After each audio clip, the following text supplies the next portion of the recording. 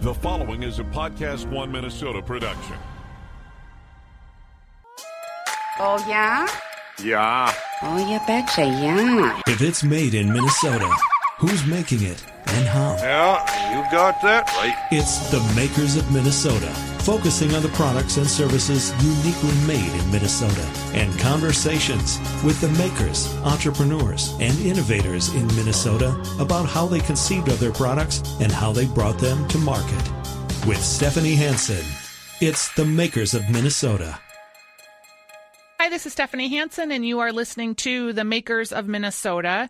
And I am here with Catherine Hines, and she has a company that is something I'm really, I don't want to say excited about because that sounds weird. It's weird to be excited about grief and sad things, but I came across your company on Instagram, and right away I knew I wanted to talk to you because I think this is so needed.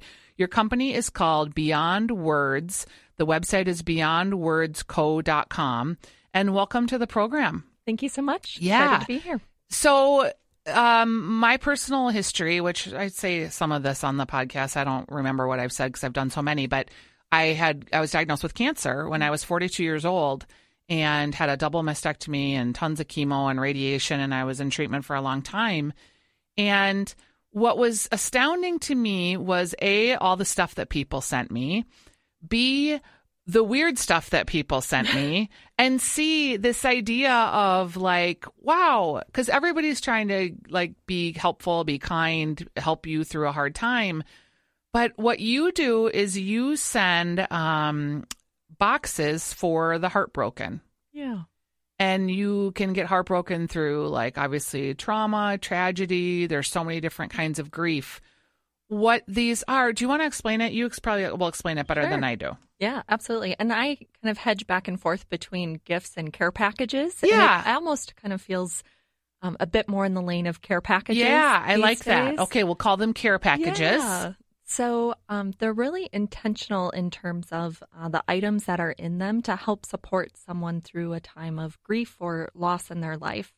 So kind of behind the scenes, every box has something to eat, something to drink, some sort of self-care item in it, something to note, so like a paper-based product, and then a soft good item.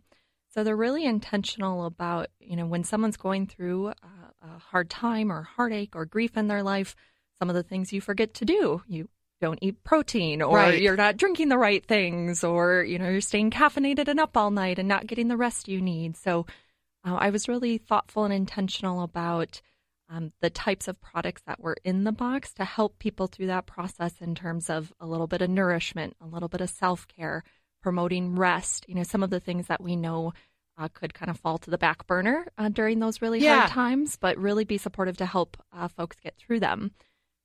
And then as I kind of started refining that thought process a little bit more, the light bulb went off of there's really, as we all know, different stages of grief and loss that people go through. So could we tailor those care packages to help meet those needs and kind of those distinct stages of grief? And so you have, I'm just on your website, so there's box 1, box 2, box 3.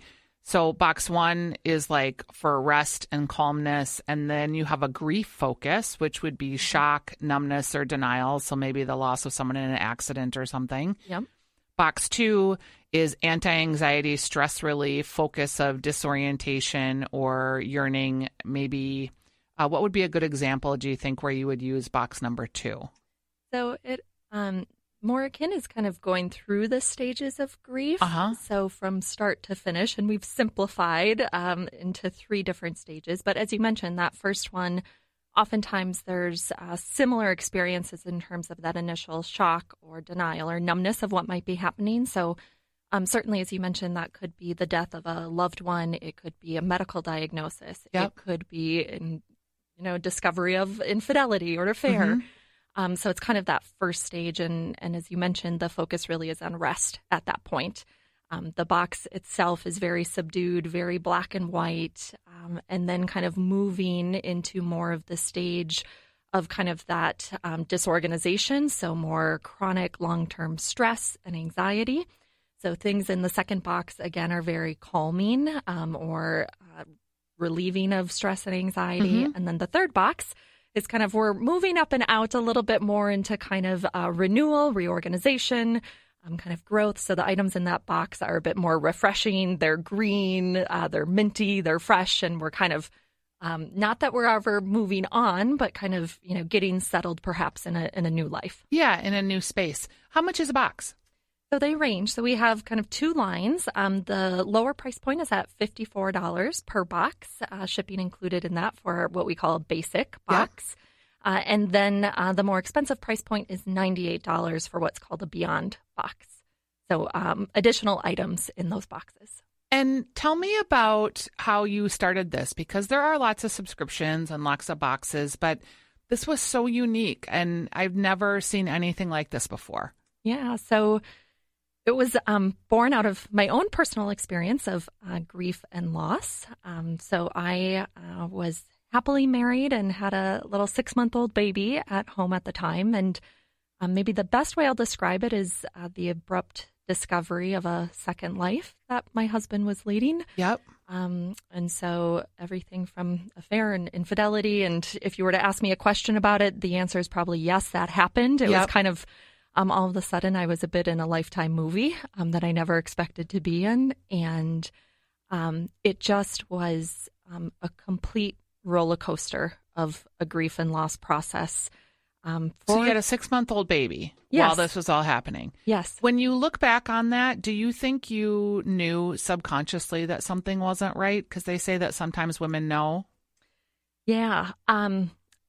I didn't for the first, say, about year and a half of our marriage, but there was one or two small kind of clues, I'll say, that all of a sudden tipped the scales within about a month. Yeah. So it was abrupt in terms of it wasn't anything that was chronic or ongoing. Yeah. It was very quick to learn kind of an extensive, just double nature of the life that my husband was leading. He had a career that took him away for extended periods of time to a different state. And so I was really kind of none the wiser of what was happening, the reality of what was happening kind of across state lines. Are you the only person that you've heard of or that you know that has made a company out of such tragedy? Because in some ways it's like, does that put you into the tragedy and the grief and the loss and all the things that happen to you every day? It does in many regards, but with the focus of the company, it leaves me more on the supportive side of it versus the dwelling on everything that went wrong. And maybe empowered, too, to take sort of what was a crappy situation and try to make it into something good and useful for others. I imagine that feels pretty healing. Yeah, absolutely. Absolutely. And I think, where it was born from, in my case, I was at various support groups. I was on various closed groups on social media. Yep. And it was a very infidelity and affairs in and of themselves for a variety of reasons and good reasons are maybe not as talked about as some of those other hardships of life. Right. So death, for one, very commonplace. It happens to everybody. There's usually different traditions associated with what happens with the death of a person through a funeral, et cetera.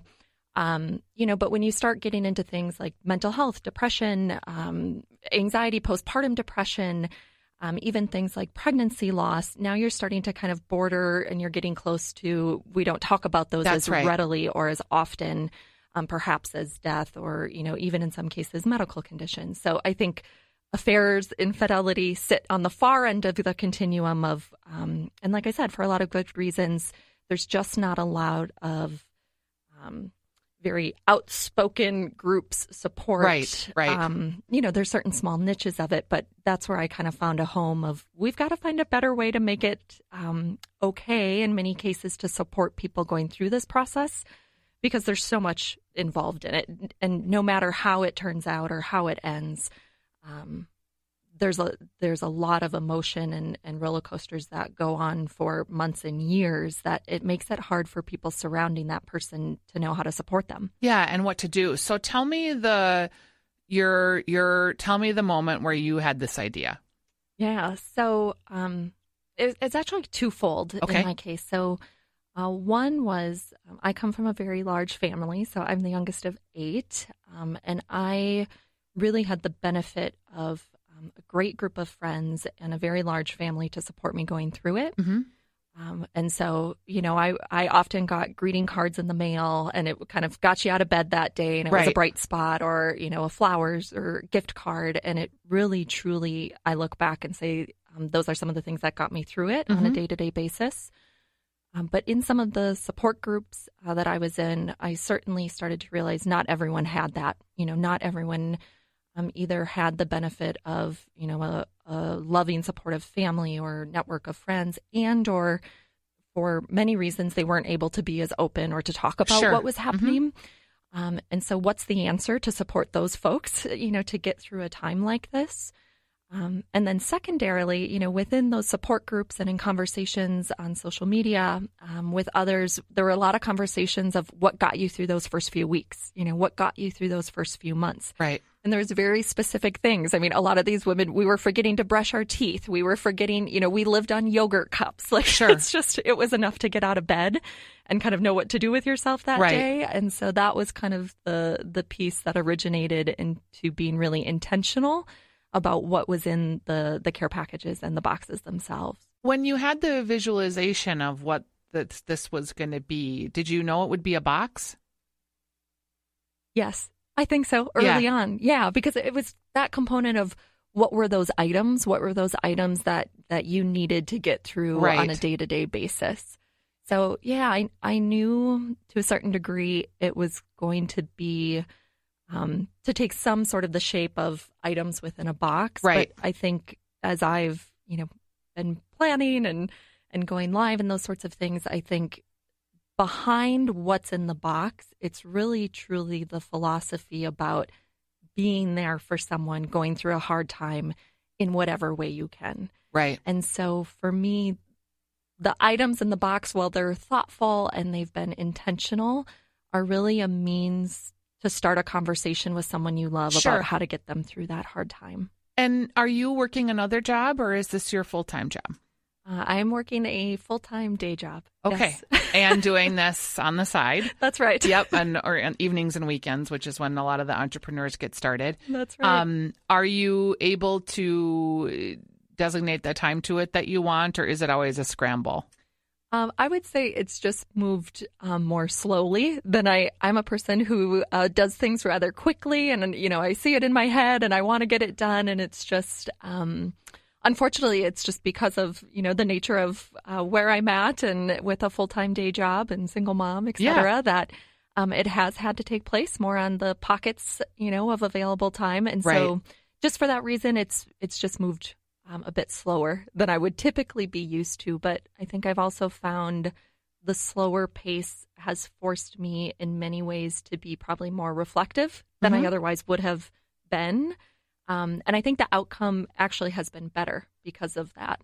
How do you market a product like this? Because it's not enough that you just have this box, but you have to find these people that are having these grief or embarrassing or shameful or whatever the words are, just things they don't want to talk about.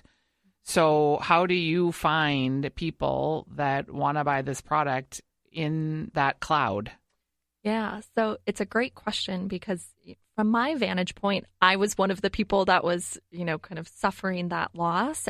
But really, I mean, the customer base for this product are the people around that person. It's the cousin, it's the coworker, the sister, the mother of so that then it's individual. Everyone. Exactly. Yeah. So it's like, do you know someone going through a hard time, right? And for me, it was interesting because I started certainly in many respects kind of being an expert in my own grief, which was affair, infidelity, divorce, separation, custody, all the things that surround that. But the requests that were coming in were more around pregnancy loss, as well as death and then medical diagnosis, primarily cancer. And so it was within the first few weeks of being on social media that it just pivoted very quickly to say the audience is much broader than just, the personal experience that I had.